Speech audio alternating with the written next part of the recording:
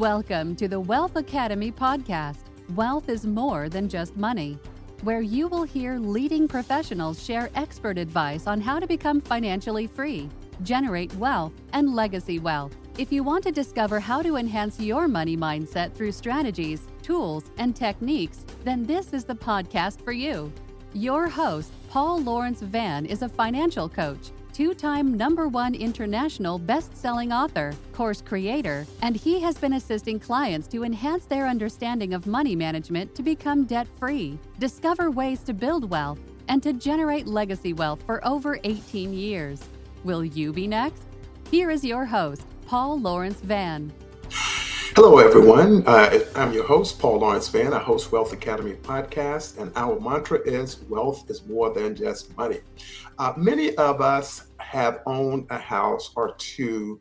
Some of us have just a primary residence. Some of us invest in stocks, apartments, in all manner of real estate type investments. And one of the things we're going to talk about today is going to be what?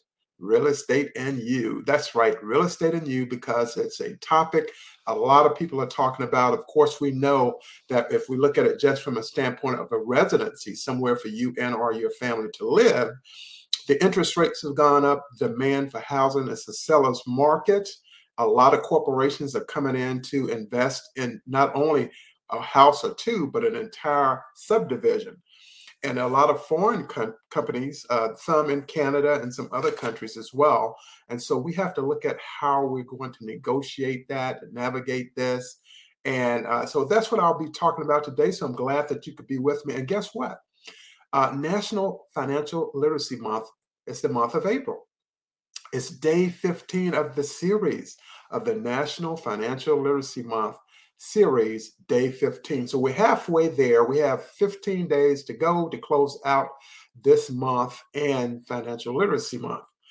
So I'm glad that you could be with me. So if you're ready to rock and roll, so am I. So let's talk about it. Excuse me. Owning property is a goal for a lot of people. And as a part of that goal, you have to have sound financial plan. In other words, you just can't wake up one morning and just decide, hey, I want to buy this house. You're going to have set aside some monies, maybe 20% of the value of the property. You must have looked at the property, have an inspection conducted, looking at the neighborhood, the crime rate, the schools, the distance from work, whatever it might be. But home ownership also is kind of what we look at as a part of the American dream, if you will. And that dream always is dynamic, is always evolving, and it's different for everyone. And so for many people, it is a sense of achievement and pride, but it also builds equity. And equity, of course, is whatever you pay for the house, any upgrades that you make to it, how the economy is going, the demand for it going. Then the equity, you build equity in that property. So if you decide to sell it, then you can take out whatever equity there is when you sell that house and apply it to the next house. And so that's what we're going to cover here in this particular section. And it's also a major financial undertaking and a long-term investment. And so when it comes to buying a house, it's the biggest purchase most people will ever make. And depending on what part of the country, it's even greater. Let's say property in Washington, D.C. is less than property, say, in California. So a lot of it depends on the region, or if a house in California and the house in Boston, Massachusetts might be about the same. However, given the taxes, when we put the real estate taxes in there, insurance in there, then that's when things really begin to shake loose, letting you know exactly what the value of it is. And I'll just talk to you about it right now in terms of where the state of the real estate market is. It is a seller's market. Do you receive calls from people asking you, hey, we'll buy your house and you can move out anytime you want to. We won't have any inspections, because that's just how dynamic the real estate market is. But it might be a bubble similar to 2007, 2008, and 2009. where the housing market was on fire, and then all of a sudden the bottom came out from under it. So we're keeping a close eye on it. With the interest rates going up, interest rates at one point was even down at some points to down to 1% and 2%. And now that's steadily increased over the last month. Now it's coming in maybe 4.5 to 5 minimum, and it's going up. It continues to creep up. So one of the things we want to look at is more and more people find themselves forced to put off the purchase because they're priced out of the market. And that's really what happened to a lot of middle class people now who don't earn as much. Say a 5-figure earner doesn't have the ability like a 6-figure earner does in terms of purchasing a property. And so you have to search harder, or you can go in with some partnerships where you split the price of that mortgage with someone else and you can leverage it. And or you can look at houses that have been foreclosed upon. And depending on what neighborhood, that's a good investment as well. I've done that before, and it worked out quite well for me. And I walked away from it with bringing some equity. So here is a chart I have for those of you who can see on the live stream. And here it states, would you rather invest in a house or a stock? So it's up to you to decide. Do you want to purchase a house and look at it from a generational standpoint, or get stock where you invest in it and you have to be risk averse to a certain extent? And if you're not willing to lose some money in the stock market, really there's risk in purchasing a house as well, depending on where you purchase it, environmentally where it is there a problem with water? Is there a problem with flooding? Is there gas getting into the water stream if a person is close to a gas station, a service station? And so there are a lot of things to consider, but I'm placing this here to just ask, would you rather invest in a house or a stock?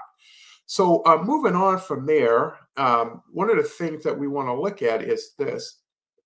Before you sign a mortgage, make sure to calculate all the costs and leave some savings untouched for after you buy, because there may be some home improvements. You might want to get some new furniture. So there are a number of things, but you have to include and consider looking at added expenses like taxes, as I referenced earlier, seeing what the county taxes or city taxes happen to be. You want to look at insurance costs. Insurance, of course, if you had a previous house and you sold it, and if you had a fire there or something as that, or you had tenants in that property, the insurance is going to cost you a lot more. And then looking at emergencies and then necessary repairs. For example, you may need a new roof, or you may need a new driveway, or you may need to remodel that bathroom to keep that value up. But you need to set aside some monies that you never touch when you purchase this house. And you want to purchase that house with some equity in it, because if not, you just don't know how that equity will build up over time. And then oftentimes getting approval for a decent mortgage rate requires waiting a few more years to save up for a larger down payment, depending on what you're trying to purchase. But I would recommend, and again, you want to check with your financial advisor, your financial coach, your accountant, and or your lawyer, or real estate lawyer, and just get some insight from them. But for me personally, I would look at homes that have been foreclosed upon, that people could no longer afford to pay it, or looking at houses that people didn't pay their taxes on. So that's some other options that you can look at for yourself. And then the planning stage before buying a house is very lengthy. But nowadays, it's not so much, but you still have to have your paperwork in place. So prospective buyers work hard to get to a place where they can find their permanent home. And the process is long and involved. It includes things such as your W-2 statements, how you've been paid. It's your tax returns. It's the debt that you have, whether it's a credit card, personal loan, if you have a business. So all of these things have to be factored in there, personal loans, you name it. And then how much money do you have set aside in the bank, and how much in savings and emergency fund? What type of investments do you have? Do you have stocks, bonds, mutual funds? What do you have there that can also help out with this situation as well? So the process is long and involved, as I stated, and demanding most people to build up their credit scores. And credit scores is very important. You know, you can go up to about 850. If you have something at 850, you're going to pay a lower interest rate on a property. And so you want to keep it up in the 700 to 800 area score-wise. And so that's going to make a big difference for you. And you have to commit to a stable job location. And if you happen to be retired, as long as you can show income that could cover the cost of buying a house. And then you want to look at earning income that qualifies for a large enough mortgage. You can choose a good realtor and then find a suitable place to live, somewhere that's safe. And you can find a home inspector that can offer, that have an offer accepted, because you want to make sure that you don't have a problem. I remember the time I owned a property in Texas and I wanted to sell it. At that time, I owned a couple of houses, and that house actually was sinking into the sand. So the house had to be lifted. And so the real estate agent contacted an engineer, and they came out and they actually conducted that and lifted that house up. And the neighbor across the street, after that was performed, he purchased the house. I was very thankful and very blessed that happened. But these are some of the things that you have to consider. And I wanted out of that property primarily because there were quite a few hurricanes come to the area. I had windstorm damage, tens of thousands of dollars. Roof had to be repaired. So at some point, I had to make that decision to say enough is enough. And I made that decision. I was very fortunate to be able to come through it from a positive standpoint. Now, home ownership in the United States, let's talk about that a bit. The average home buyer searches 10 weeks and views 10 homes, depending upon where they are. It could be more or less. And nowadays, with it being virtual and people being able to show these properties online, a lot of times you don't get the full range of what that property is like, but it gives you a better idea than having to drive there and seeing a few pictures. So the median price of a single family home, let's say, for example, in 2018 was about $261,600. And then the average price of a new single family home in 2018 was $299,400. And in April of 2014, home ownership for all ages fell to 64.8%. The lowest has been since 1995, and I'm very sure a lot of this had to do with the Great Recession that we had, where a lot of people lost their home and houses in the 2007-2008 timeframe. So you decide if you want to go out, purchase a home for you and your family, and have that house such that you have insurance on it, that if you pass away, the beneficiaries of that property, the house will be paid for and they can live in it, and that can generate generational wealth. But the one thing about doing that is if the family members don't know how to manage a house, they will lose it very fast. And if they don't study up on it, they will lose it fast. Take someone like me. I have a business major in accounting, and I've bought and sold homes for several years. And so I understand all the process. And if I don't, I call on a professional to assist me. I've worked with real estate agents and brokers, and it's worked out just fine. But again, I want to ask you this question. Would you rather invest in a house or stock? If you don't have a house to live in, I'd say go with that house. And if you have don't want to get a house, then I'd say take the money you would have paid with a mortgage and invest that in some other investment types. It could be different virtual wallets, it could be Bitcoin, it could be, just different Dogecoin and other types of cryptocurrency. That's the word I'm looking for. But you decide on what you want to do. And then if you decide, if you don't purchase that house, then you're going to be paying a lot more taxes, because you can't write off in owning a property. You can write off different things like the amount of mortgage you pay per year, the insurance, the homeowners association fee, and different things. And if you have a fire in your house, for example, or a property get damaged with windstorm, then you have insurance to cover that as well, which bodes well. Whereas if you have an apartment or if you lease a house, you don't have those same advantages. But I would recommend getting insurance for any type of property that you own, because it will save you a lot of money. And if you have a personal property in a storage facility, insure it, because that will help you quite a bit as well. So I'm coming to the end of episode 15. I can't even believe that I'm halfway between the month of April.